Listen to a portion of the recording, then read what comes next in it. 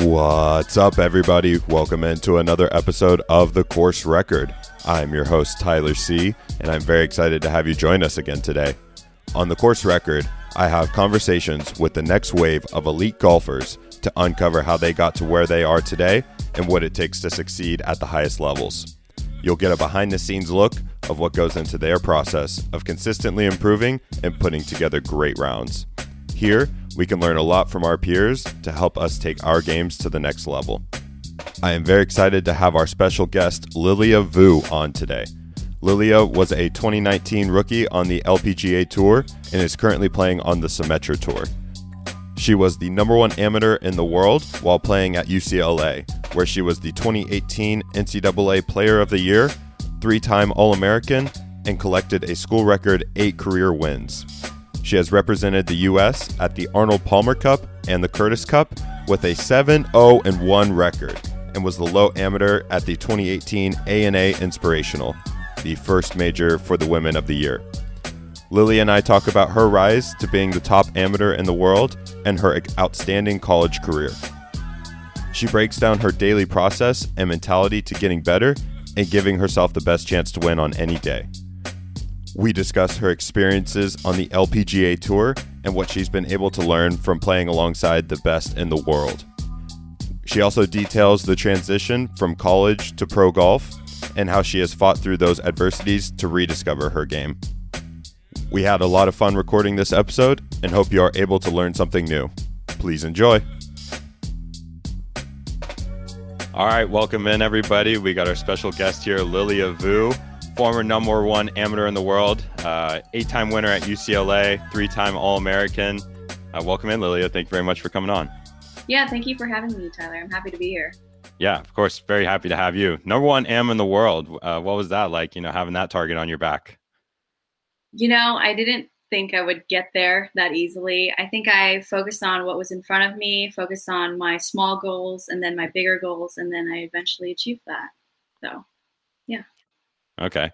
That rise there, we talked a little bit before about how you were really hungry to get there. And then once you kind of got there, it was almost surreal, break down what that was like, the road to number one. And then once you're there, what that was like.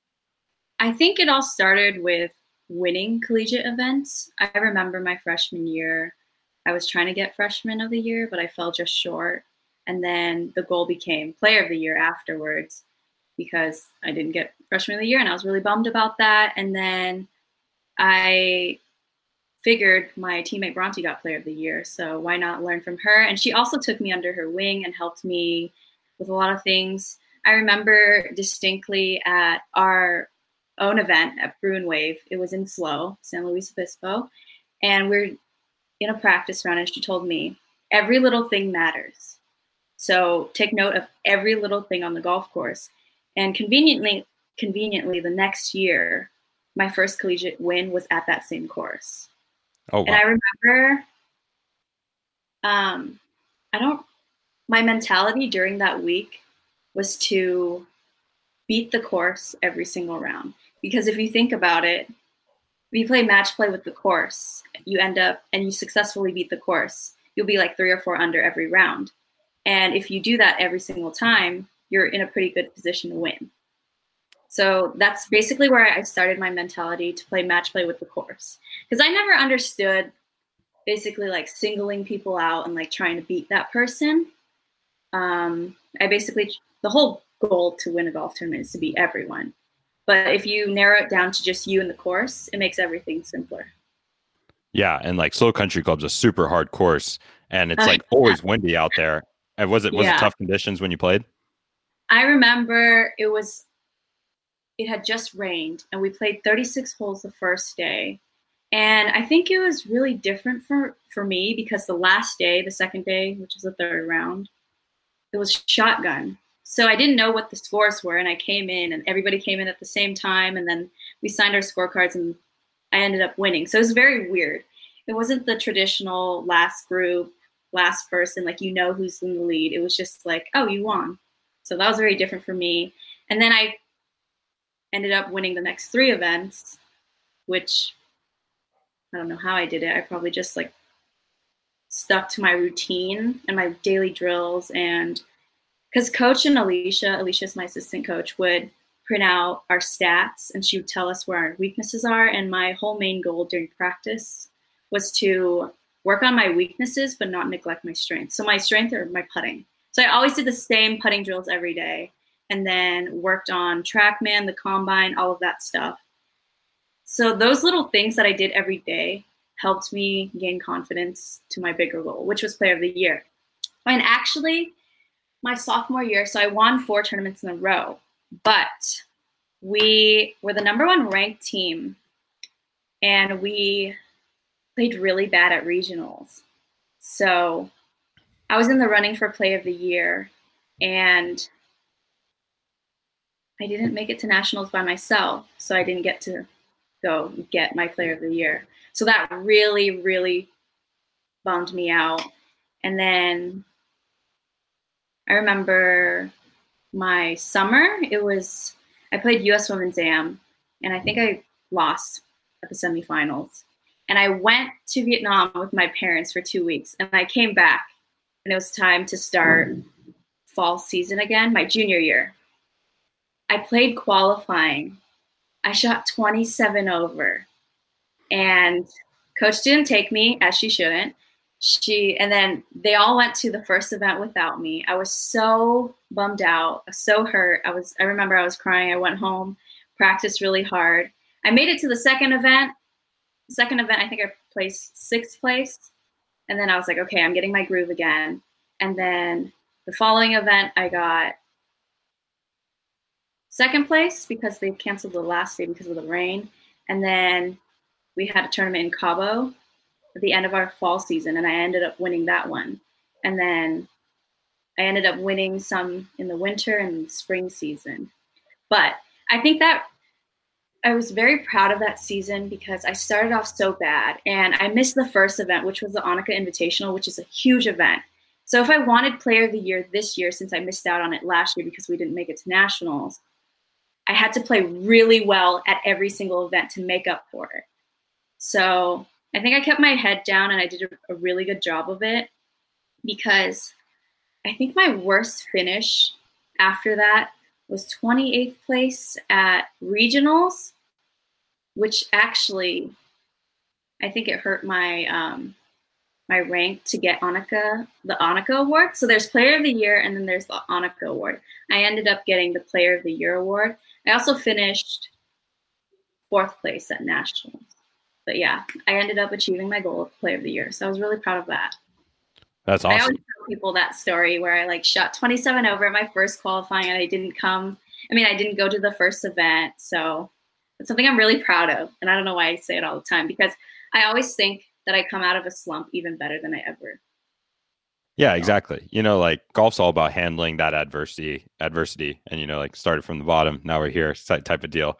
So that's fun. But yeah. So you won 4 times each your sophomore and junior year, but you came in your junior year hungrier. And I know you averaged a whole stroke lower your junior year. You went from 71.4 stroke average your sophomore year to 70.37 stroke average your junior year, which a stroke in a year doesn't sound like a lot, but that's a big jump. Yeah, that is a big jump. Would you attribute that jump to your mentality or to the way that you were handling your practice and the way you went into tournaments? I think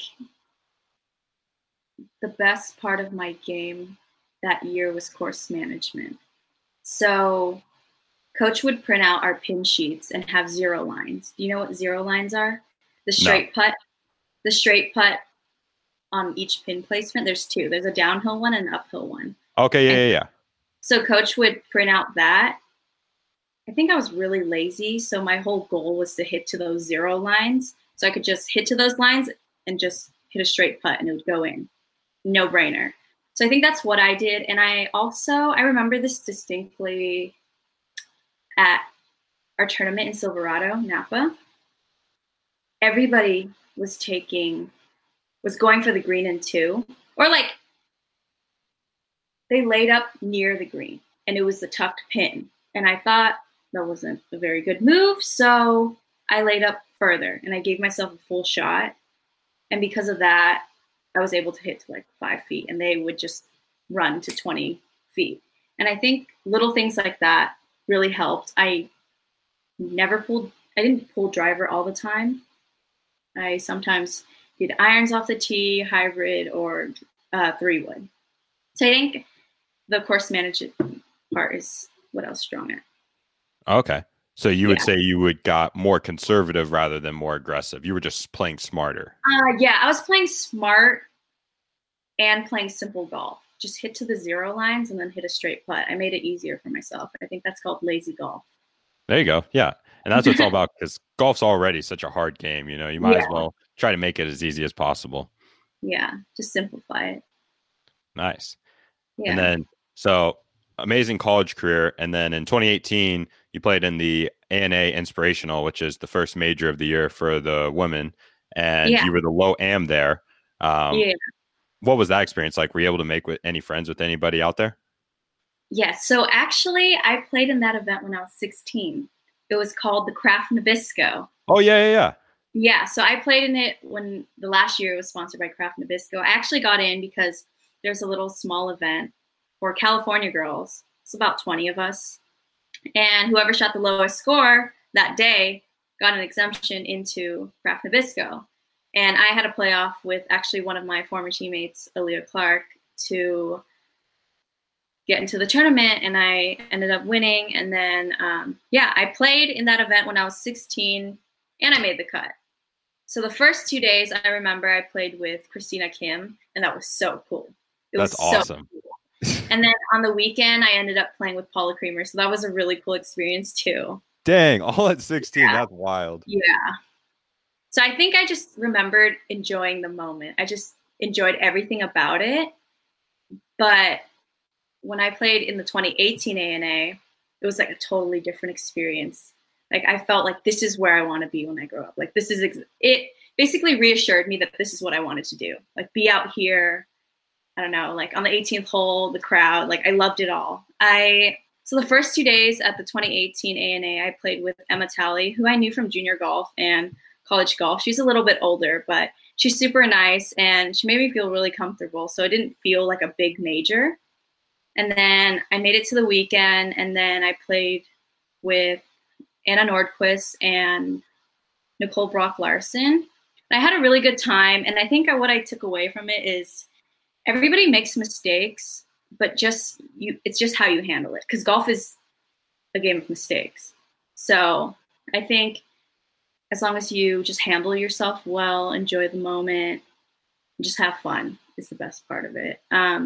I remember at the end of the round, we were going to the score, like we were done with our scores, and Nicole Larson actually told me, like, I'll see you out here in a couple of years. And that just like I will never forget that, because for an LPGA player to say that to me, who's just like an amateur, that felt so good. So that was also a confidence boost right there. That's so awesome. Yeah. Yeah. And I mean, you're right there on your way. And now that you're done with UCLA, you're making your way to the LPGA tour. You're on the Symetra tour right now.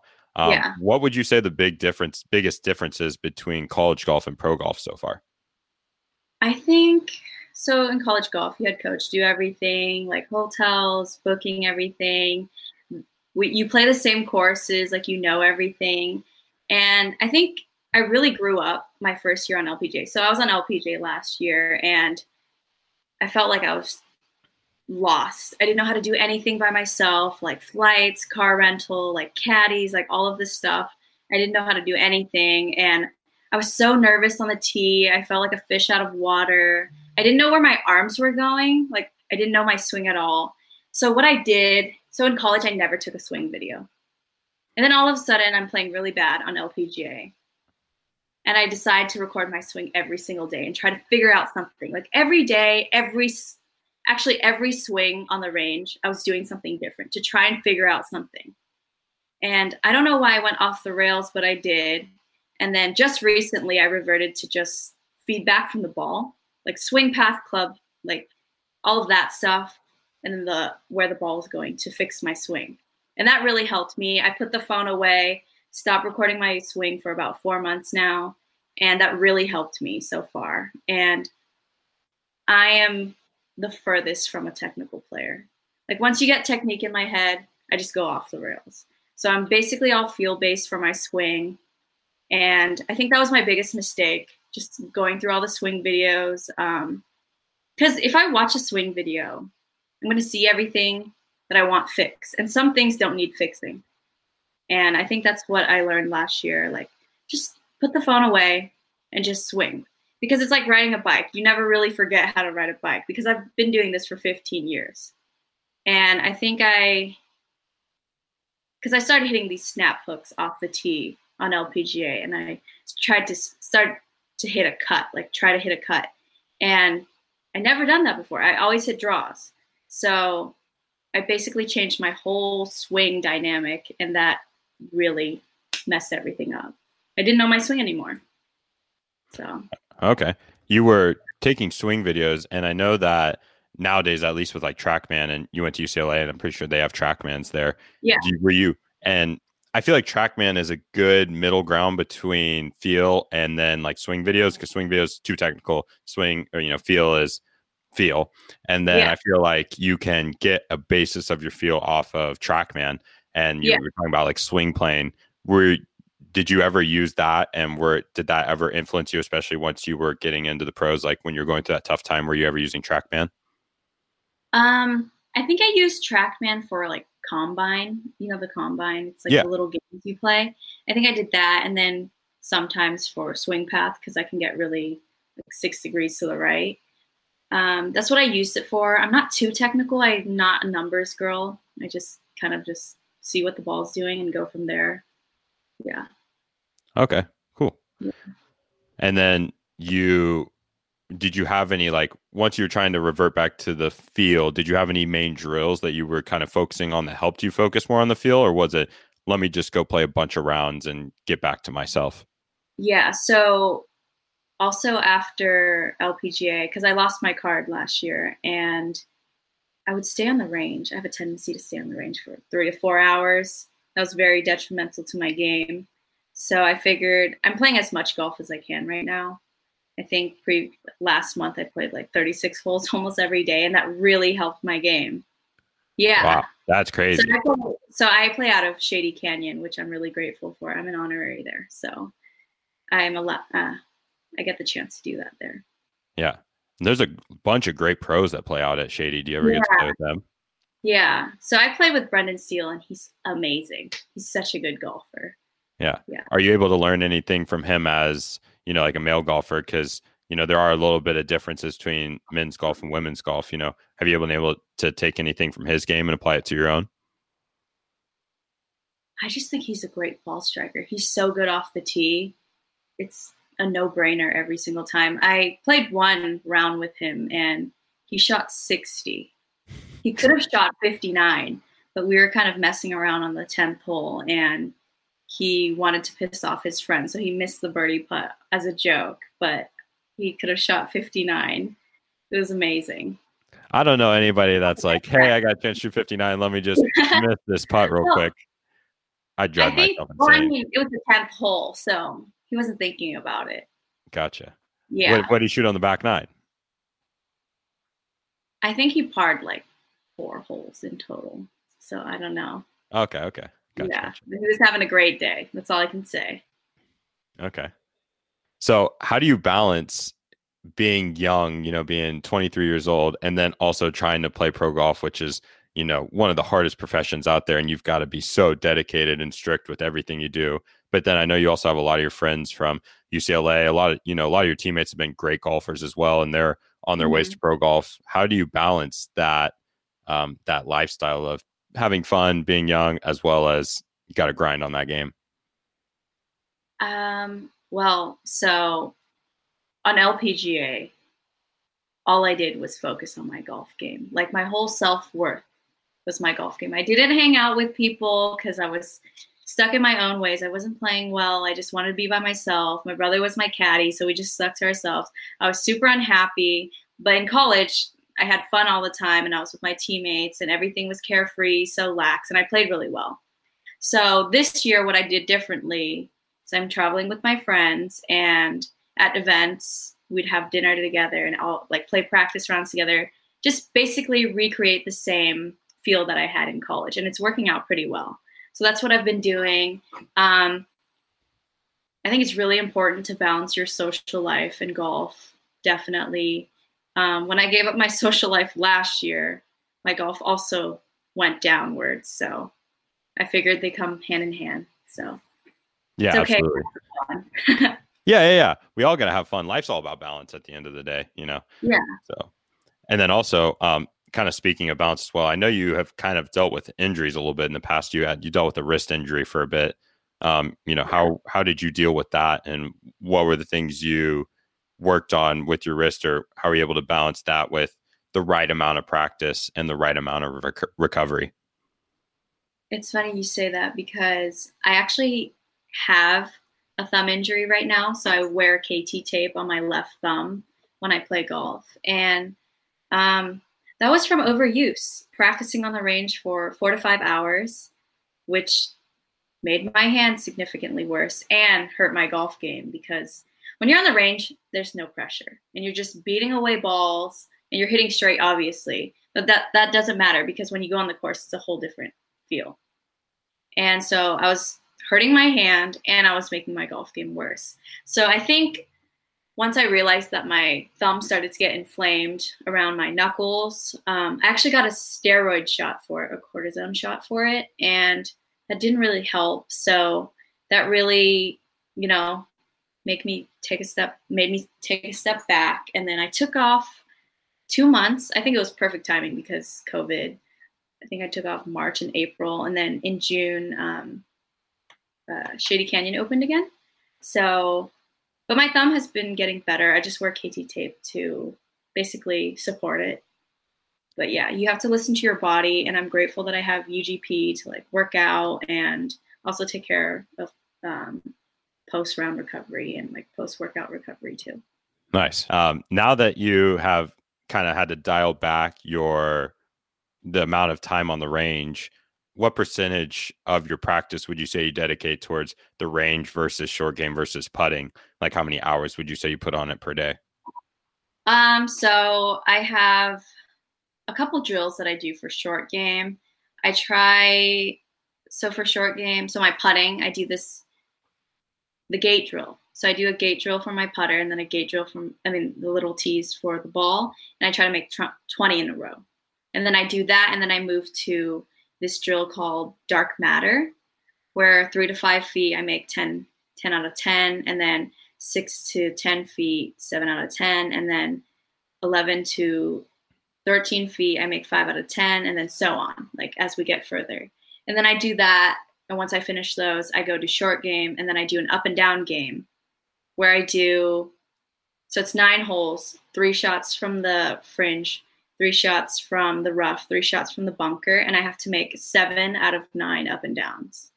Like wow. 1 chip, 1 putt. And I do that. Once I finish that, I go on the range, hit for like 45 minutes, and then I try to go on the course with some friends. And then that's basically how I practice. And on the range, I don't just have an alignment stick and hit at 1 pin because that's very counterintuitive. You don't get the same shot 7 times, the same 7 iron 7 times.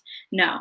So I try to hit at different pins with different clubs. And then I try to also shape shots, basically. And then for my driver, I'll hit between like flags and then I'll aim at something to do that. Nice. Yeah, that's good. And you mentioned play, on the course with your friends. Do you ever do a little bit of gambling, a little bit of games here and there with your friends? Yeah, we definitely do. We play like 9 point. We play a wheel game. I don't really know how it goes. I just have them deal with it, and I try to play the best I can. It's kind of unfair because they play the same tees as me, but they don't give me strokes, so they can get on in 2, and then I have to have a 3-shot hole on a par 5. But it's whatever. Nice, yeah. I mean, like as long as you're beating them, it's like, hey, take that. I'll take the money. Thank you very much. Yeah. Nice. All right, cool. Well, do you have any more short-term and long-term goals? As you keep advancing through Symetra? I think what I'm going to be working on is trying to get my proximity to the hole on my approach shots better.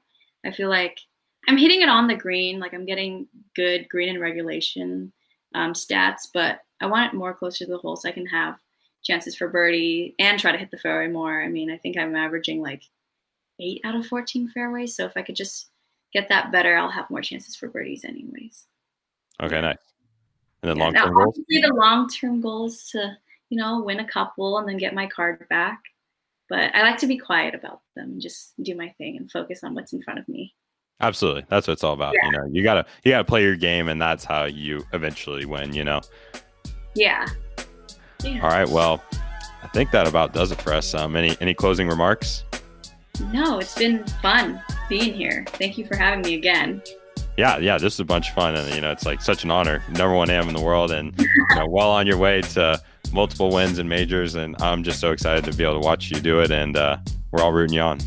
Yeah, thank you. Yeah, well, thank you everybody for listening, and go check out Lilia's all of her social medias, and look her up because she's well on her way. So thanks again, Lilia, for coming on, and we'll catch you guys next time. Thanks. Thank you for listening to today's episode. If you enjoy my podcast, please don't forget to like, subscribe, check out all our social media pages at The Course Record, or visit our website, thecourserecord.com. I would love to hear your feedback about who you want to hear from next and what topics you are most interested in learning about. Thanks again, and I look forward to seeing you next time.